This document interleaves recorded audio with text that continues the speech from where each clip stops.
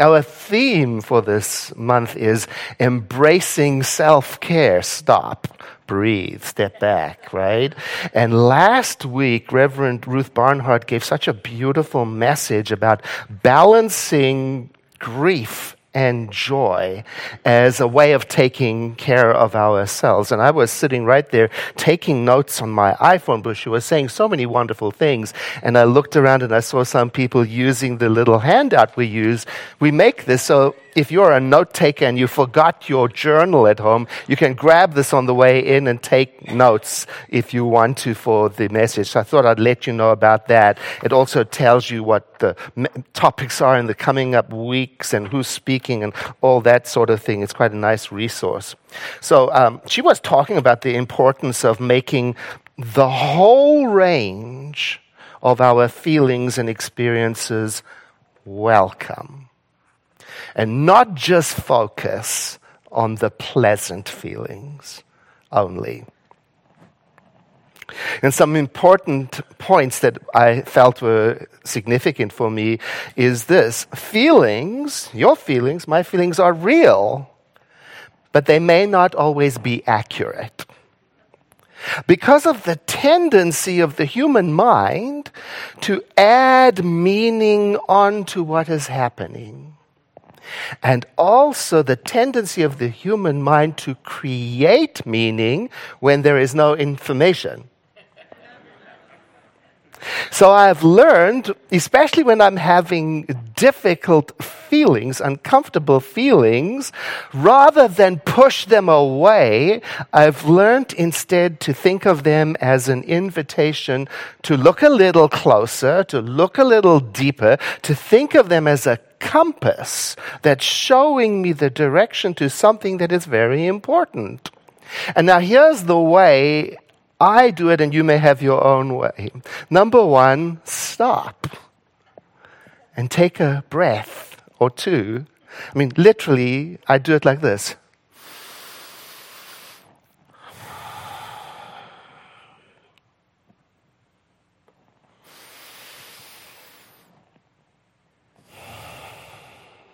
If I'm particularly activated, I do this technique. You might recognize this. It's 3 stages.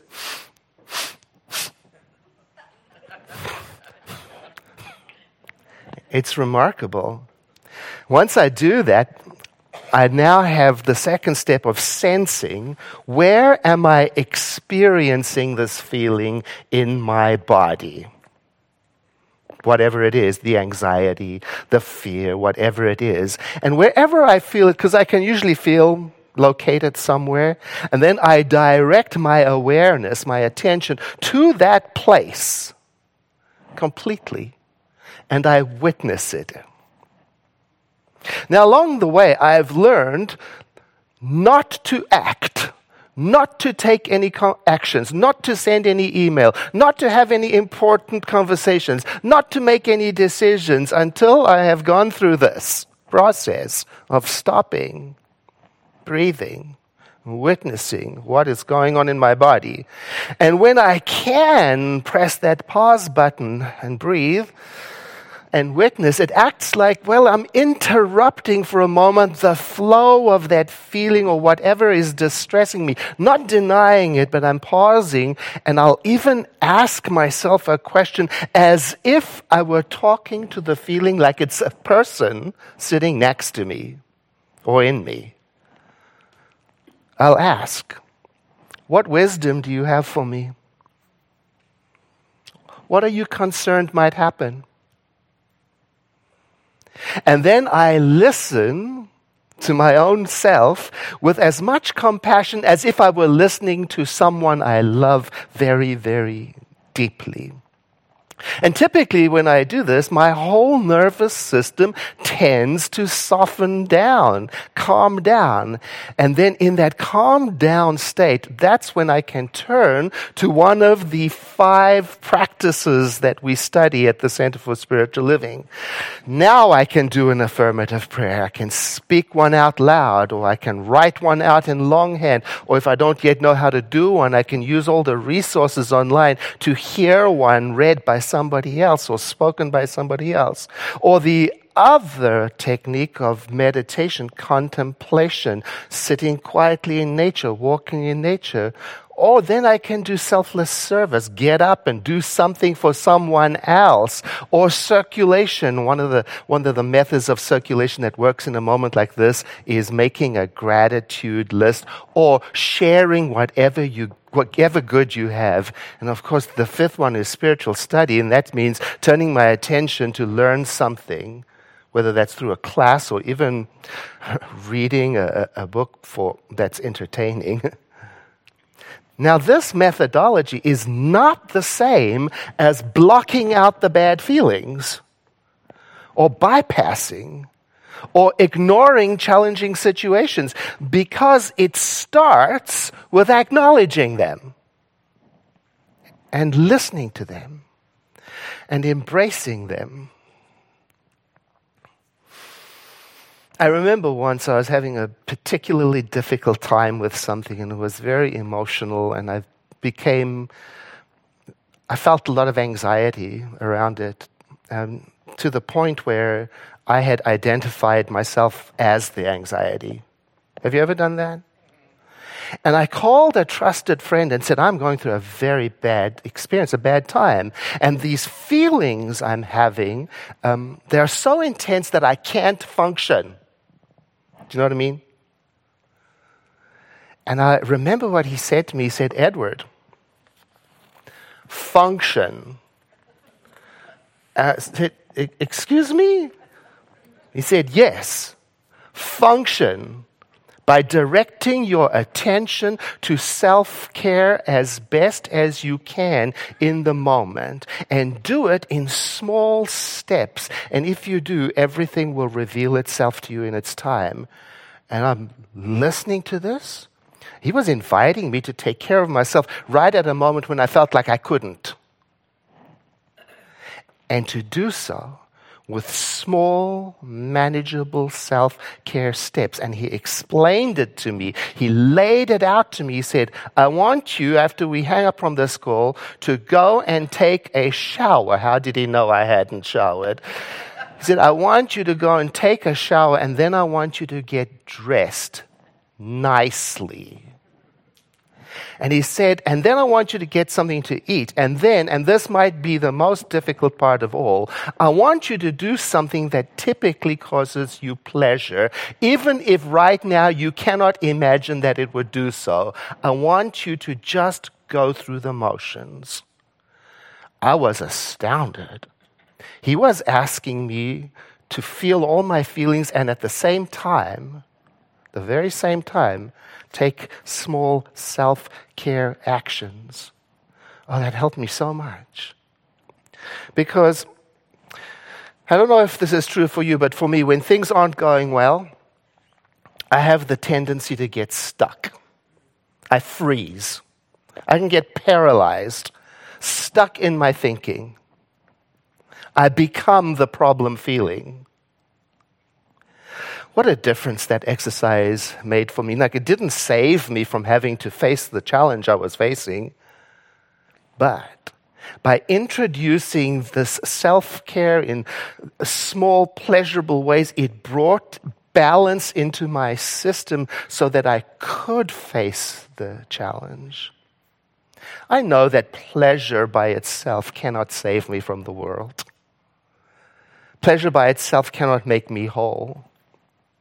But it is as important as embracing sadness and grief and all of the complex feelings, especially because of the tendency of the human mind to gravitate toward negativity. It's known as the negativity bias, which is the human tendency to notice and dwell upon negativity. In me, it shows up when, I can remember difficult experiences better than I can remember positive ones. I can recall criticism better than I can recall praise. I react more strongly to negative experiences than I do to positive experiences. I think about negativity and negative things more frequently than I do about positively framed experiences. I make decisions based on negative information more than I am inclined to make them based on positive information. Now, this is not me. This is profile of tendencies well studied now. I'm talking about probably likely you too. So early on in my career as a prayer practitioner, you heard Chandra talk about it. A prayer practitioner is something like a spiritual coach. And there is a pathway for anyone who wants to become one. And we have scholarships for you to do so. And we're gearing up for it. It's a beautiful thing to study for yourself, even if you never become a licensed practitioner. It's a life-mind expanding field of study. Anyway, early on in my career, I would see clients on a fee-for-service basis, and they would come to talk to me about something they wanted spiritual coaching on. And sometimes I would notice a very strong self-criticism coming through them as they were talking. And so I used this technique. I would get out a pad and I would make a big deal of taking notes. I would say to them, I would like you right now to give me a list of all of your faults. And I would write every single one down, and they would come out fast and easy, and I would be like, fill up the whole page. Then I would put that list down, I'd pick up another pen, and I'd say, all right, I'd like you to now give me a list of all of your finest qualities. Oh, this was much slower. Not fast at all. They had to dig. It was almost like they couldn't find one. And that was the evidence that I could feed back to the client. I could say, look, it's more challenging for you to list your best qualities, so that is the area that you need to bring forward to create balance in the system. Now, I wasn't saying to the client, your faults aren't valid. I was saying, particularly like in my case, I also have to mindfully bring nourishing, pleasurable thoughts also. I have to feed my body and my mind and my soul with pleasure as well, because pleasure is as important as all the other experiences. And when I say pleasure, I mean joy, contentment, peace, delight, creativity. And it's very important for me to mindfully make space for that also. So here are some techniques I have learned to mindfully make space for pleasure when my mind is troubled. I've gone over a few of it. Number one, interrupt the negative self-talk by establishing a relationship with it. Not to annihilate it or to stop it, but to witness it. Number two, to reframe the situation by asking myself, hypothetically, could this situation I'm in mean anything else other than the meaning I have given to it already? And sit with that. And then number three, to establish new activity, a new pattern. Like, for example, get up and go for a walk or listen to music. In the Embracing Change class that just completed, the students had a 30-day challenge every day to set aside time to listen to music for 10 minutes. Because you know how long it takes to establish a new habit, more than 21 days. And so the students were doing it and reporting a terrific shift in their inner sense of peace. And then the fourth technique is this, and it's the most important one, to give extra attention to any pleasurable moment I might have. This is super double important because of my negativity bias. Because I have the ability, and likely you have too, to quickly transfer negative thoughts and feelings into my long-term memory. So I have to give extra attention to any good thing that happens in my life.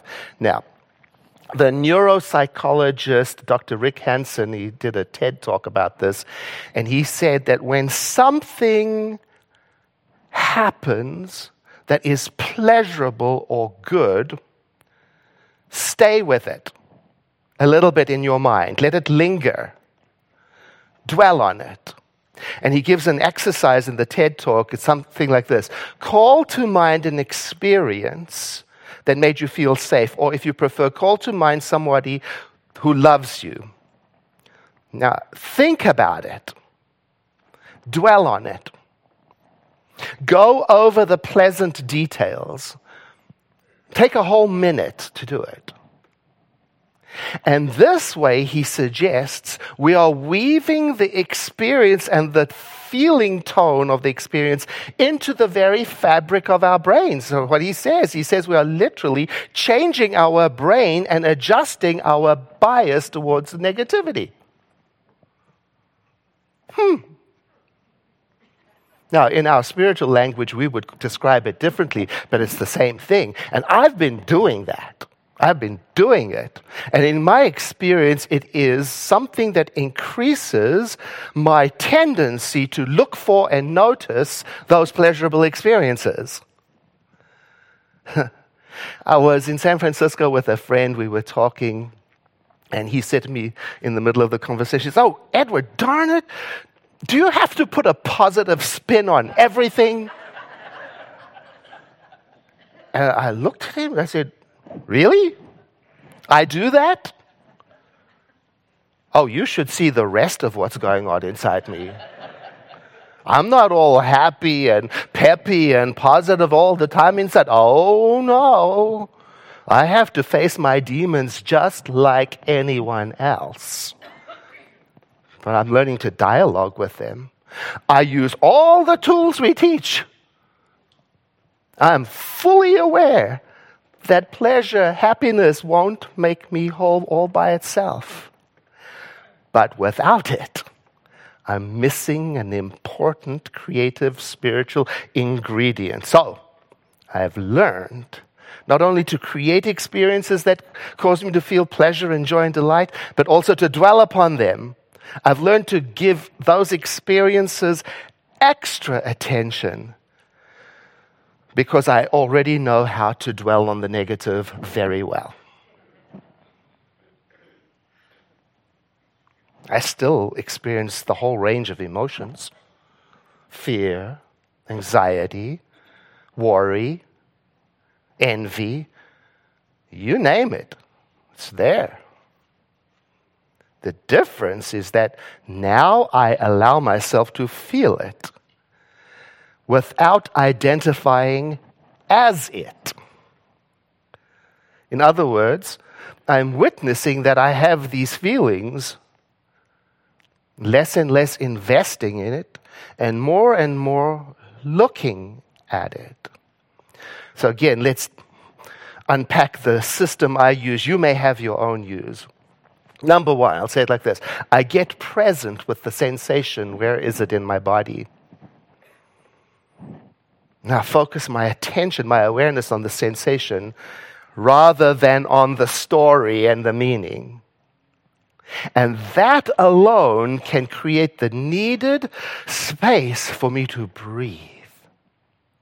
And then I breathe. Right down to the bottom of my feet. And I breathe again. Full breaths. And I stay with the breathing until there is space. And then when there is space, I can go on with one of my spiritual practices. And then when I'm done with my spiritual practice, I follow up by doing some small act of self-care, something pleasurable.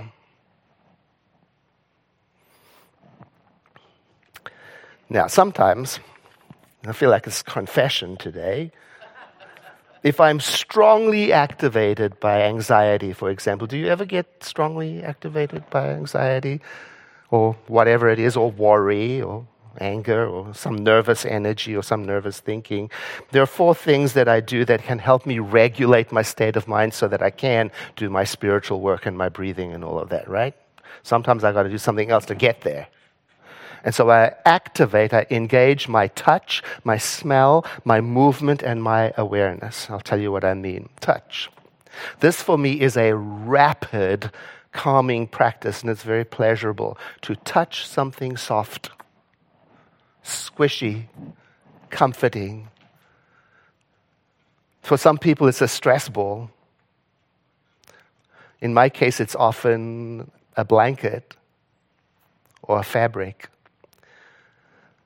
I also engage my touch by splashing cold water onto my face. It's well known as a technique to regulate the nervous system. Or I give myself a hand massage, or I wash my hair. Try it. Next, smell.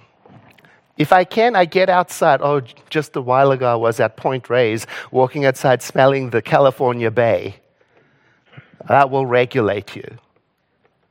Now, if you can't get outside, you can be indoors, and then you can squish and scratch the rind of a lemon, a lime, or an orange, or a grapefruit, and it has the same effect. Or you can burn incense or aromatherapy diffuser. Now, that is a way to regulate the system so you can have the space to do the rest of the spiritual work. The third thing is movement. Maybe I can't get outside for a walk, but I can move around the house, especially to music. It's called dancing. And I only do it in private, and it's miraculous. You know, if I can't get outside to walk, I can walk inside. Now, I'm not talking about rapid, frantic pacing, I'm talking about slow, mindful steps around the room or around the house or around the entire house. And sometimes I use that to notice the things of the house that cause pleasure. And sometimes as I'm walking around, I'll put things in their place. Sometimes it's valuable just to stand up, get up, stretch. The last one is attention. I engage my attention by using my imagination to the best of my ability in that activated state, to imagine myself beyond this experience I'm having right now. And so I catapult forward, not too forward in time, look back and imagine myself as happy, connected, calm, curious, creative. Whether I know how to get there or not, or whether I can even believe that it's possible, I just invite myself to try. If I can't do that, sometimes I create a bucket list of things I still want to accomplish and experience in life. And sometimes I've carried a journal, a notebook around with me the entire day to write down everything I'm acknowledging and appreciating and grateful for. You see, I just want to make sure you understand that we all face the same things. And the commitment to do the work to get back on track is significant. You know, the bravery of the average person to make it through a day. I honor that. I just want you to know we all go through it. Small actions add up and help solidify the beneficial presence of pleasurable things in my life, and they help bring balance to my systems. I want to ask you today, what small action can you take that will make space for self-care in your life? Now, here are some areas in my life that I'm looking at in addition to my spiritual and emotional practice, okay? You ready? Physical self-care. Sleep hygiene is at an all-time low in the United States of America. So I'm practicing winding down by reducing pre-sleep screen time. Mobility and exercise, I'm recommitting to it because I'm working out, but I don't walk around as much as I'd like to. Third, eating well. Not just eating well, but also making time to share food with other people. I'll talk about that in a moment. Breathing and drinking. I've put a reminder on my smart device every morning. It reminds me, breathe, drink a glass of water. Here's what I've discovered. I can go for a whole day without doing either one.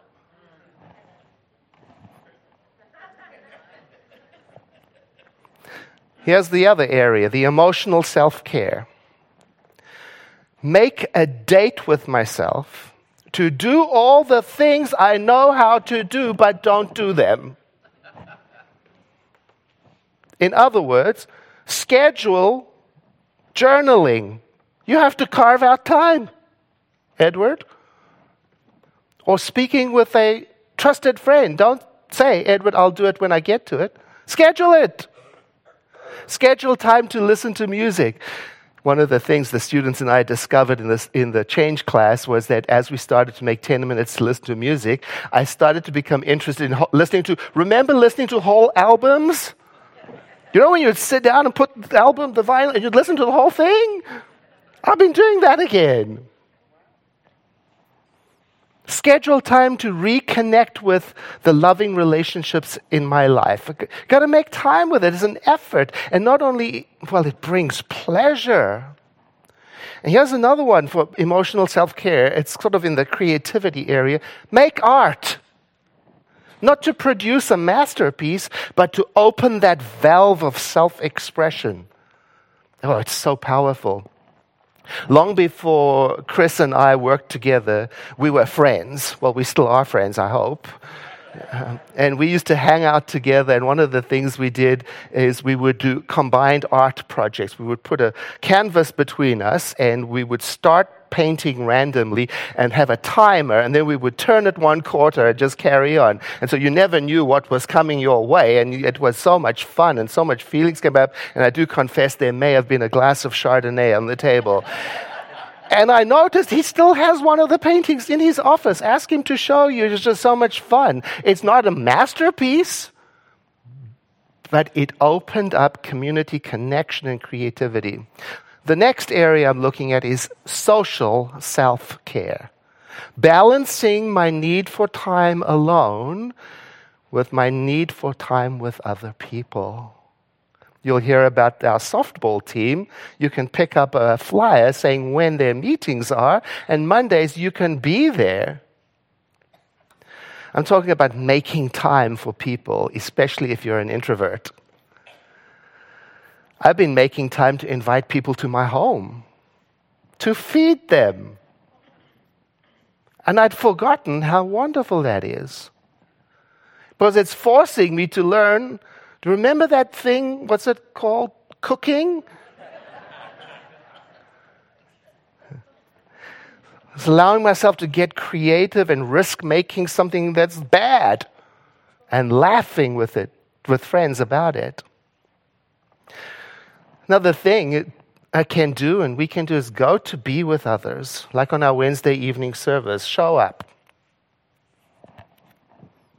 Or like today. Today, after the second service, I'm going to go to Brew Coffee Shop. You know Brew Coffee Shop? It's on 555 Healdsburg Avenue, and I'm going there to have tea because I want to express my support for the coffee shop because it was recently vandalized because it's LGBTQ owned. So that gives me joy. Show up.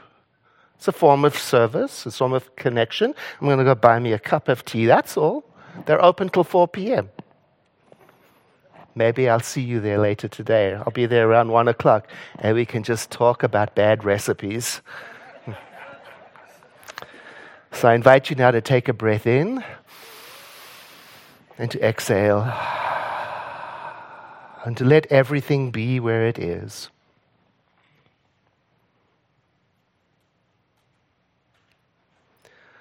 There is only one life. The life that is being lived by all. The life that gives expression to all, to nature, to beings. The life that is in every dimension and every time and space. I call that life the divine. the all-inclusive, all-knowing, everywhere present Spirit that is animating me and each one of us right now. And through this prayer, I am identifying myself as part of it, one with it, one of it. And as I do so, I realize that it is in me as it is in all beings, as a seat of compassion and creativity, a wisdom. And dipping into it then today, I become confident that there is that within me as it is within every person that is aware of itself and ready and able to guide each one of us into wholeness, into self-expression, into compassionate connection. And so I give myself over to that and give thanks in advance for the effect that it has not only upon my own inner system, but upon the world. In deepest gratitude, I release this word into the law of mind that responds with an affirmation and acceptance. And so it is.